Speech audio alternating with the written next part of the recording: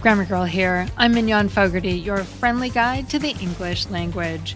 We talk about writing, history, rules, and other cool stuff. This week, I have hot news about Taylor Swift and an apostrophe. And then, in honor of Valentine's Day, we'll talk about that little word in you find in the phrase in love. It changes everything. But first, if you've been thinking about signing up for Grammarpalooza, don't wait. I'm sending out all kinds of fun language facts and peeks into how I make the show. Plus, I'd really appreciate it. If you appreciate what I do, it's the most direct way for you to support my work. The first 2 weeks are free, and you can sign up at joinsubtext.com/grammar. That's joinsubtext.com/grammar. For me, the Grammys were all about Tracy Chapman. I've watched fast car videos, old and new, over and over this week. But if your mother has ever corrected your grammar, you might also appreciate that Taylor Swift, or Mother as she's known to many of her fans, lined us up for a grammar lesson at the Grammys when she announced the title of her next album, The Tortured Poets Department. And it became clear that she, gasp, didn't include an apostrophe in the word poets. It's the farmers market and writers strike problem all over again, and the New York Times actually contacted me for a comment. So I thought I'd expand here on what I told them, since they definitely aren't going to publish my long multi-paragraph commentary. First, Taylor Swift is following in the fine tradition of the movie Dead Poets Society, which also didn't have an apostrophe. The reason people wonder if phrases like this should have an apostrophe is that they kind of look possessive. They remind us of possessives. For example, if two poets forgot their umbrellas when they left a coffee shop, the barista might say, "Oh, those are the poets' umbrellas." And that is clearly possessive, poets with an apostrophe at the end, because the two poets own the umbrellas. So when you see a name or a description of people before a noun, like umbrellas or department, you tend to think about possessives. But Taylor Swift isn't violating any grammar rule by writing the Tortured Poets Department without an apostrophe, because nouns can also be attributive, which just means we can use them to describe things the same way we use adjectives to describe things. The way we might say the new department or the dysfunctional department. In this case, tortured poets tells us what kind of department it is, the same way new and dysfunctional did. Or the same way electronics and cosmetics tells us what kind of department we're shopping in at Walmart or Macy's. People make similar arguments for leaving the apostrophe out of phrases like farmers market and writers strike.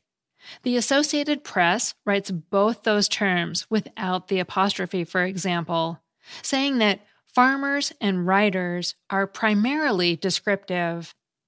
A framework they recommend is that if you'd use of, use the apostrophe, but if you'd use for or by, leave it out.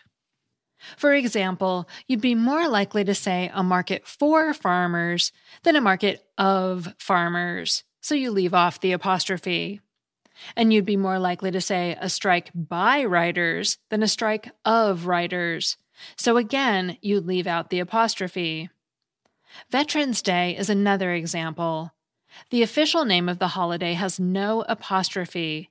Veterans is plural, not possessive. And it fits the AP framework. You say a day for veterans, not a day of veterans, so no apostrophe. With the Tortured Poets Department, I could imagine it going either way. You could say it's a department of poets or a department for poets, and they each have a subtly different meaning. It wouldn't be wrong to think of it as a department of poets and write it with an apostrophe, but it would convey a stronger sense that the poets owned or controlled the department. Apostrophes aren't exclusively for ownership. They can also show relationships, as in Travis is Taylor's boyfriend.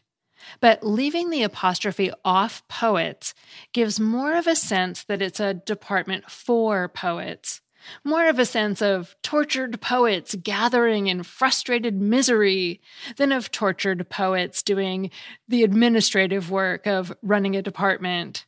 Who knew a little apostrophe could carry so much feeling?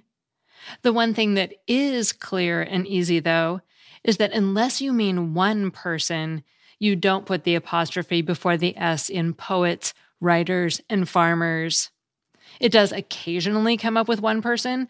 For example, the Guardian Style Guide says to use the singular form for writer's cramp and collector's item.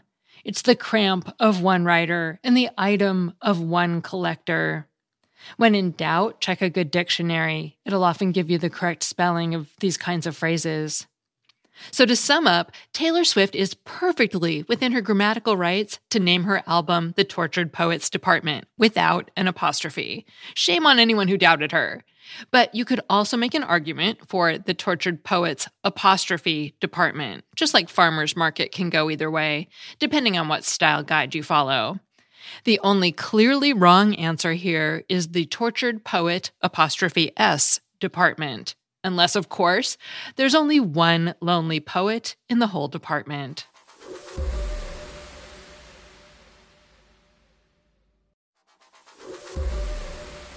Love. The root of this word existed well before people were speaking English, and the complexity of emotion it represents has fueled philosophical debate since antiquity. But despite such longevity, the meaning of love is still somewhat hard to untangle. The modern word love came from the Old English word luffa, which itself came from the ancient Proto-Indo-European root lube, L-E-U-B-H, which carried the sense of caring or desire. Our Western sense of love is having a deep connection with someone, developed from this idea of caring. Interestingly, the word libido came from the same root, suggesting that the tension between affection and sexual desire has been around for a long time. Indeed, psychologists have suggested that there are several different main types or flavors of love, including familial love, platonic love, self-love, and romantic love.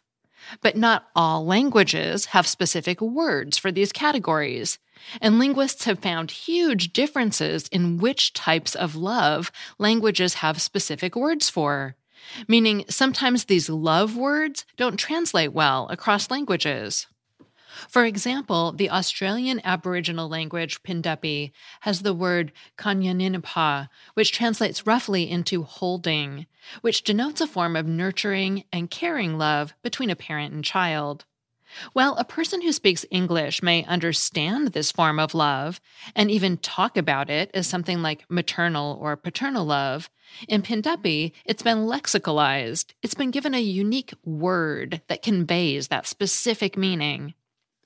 Because English uses just one word for many different types of love, we can love our friends and we can love our partners, and just as readily we can love apple pie. It's not surprising that subtle differences in how we talk about loving those people and things might reveal differences in the types of love we're expressing. Languages often have gaps where no single word captures a specific concept. So when people want to talk about such things, they sometimes borrow words from other languages or combine existing words in new ways. And so it seems English has done just that, with a critical distinction between love that involves strong affection and romantic love that involves sexual desire. What is this difference? Well, it's the idea of being in love as opposed to simply love. In a study in the 1990s, which asked people to list those they loved versus those with whom they were in love, participants seemed to view these as conceptually distinct categories. Not surprisingly, the list of people they loved was quite a bit larger than the number of people they listed under in love. If you made a Venn diagram, the in-love circle is small and contained entirely within the bigger love circle. The difference in large part seems to rest on whether people felt sexual desire. For example, the researchers also asked participants to list people they were sexually attracted to, and thankfully found dramatically more crossover between the in love category and the sexual desire category than the love category and the sexual desire category. These results suggest that the common refrain that you can love someone but not be in love with them hinges on the difference between feeling care and affection versus feeling passion. What these studies on the meaning of love, both within English and in other languages, suggest is that in English, love is semantically broad and somewhat generic. The varied senses that love has come to express make it more difficult to tease out where the boundaries between the types of love are because of the vagueness of the word we use. This is what drives our need to use descriptive terms and metaphors: falling in and out of love, motherly love, burning love, suggesting that regardless of what your love language might be, English's love language is pretty impoverished, and that the one tiny little in the phrase in love is a key marker of which type of love we feel.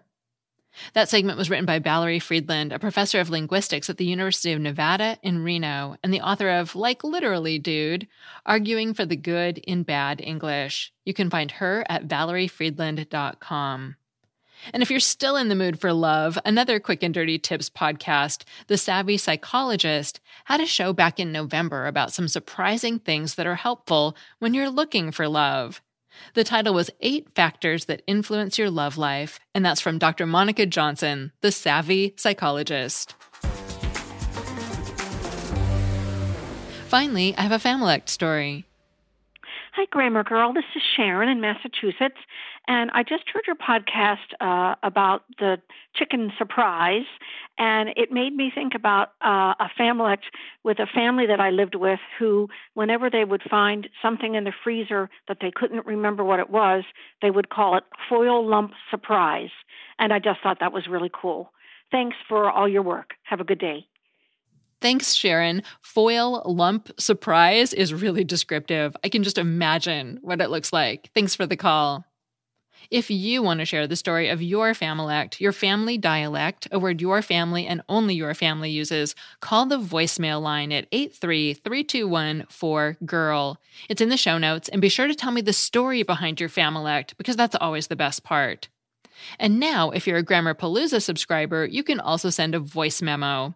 To sign up, visit joinsubtext.com/grammar or text hello to 917-540-0876. Grammar Girl is a Quick and Dirty Tips podcast. Thanks to marketing associate Davina Tomlin, ad operations specialist Morgan Christensen, digital operations specialist Holly Hutchings, director of podcasts Brandon Getchis, marketing assistant Cameron Lacey, and audio engineer Nathan Sams, who can manually ear rumble and just found out that this is a thing and isn't common. And I'm Mignon Fogarty, better known as Grammar Girl. That's all. Thanks for listening.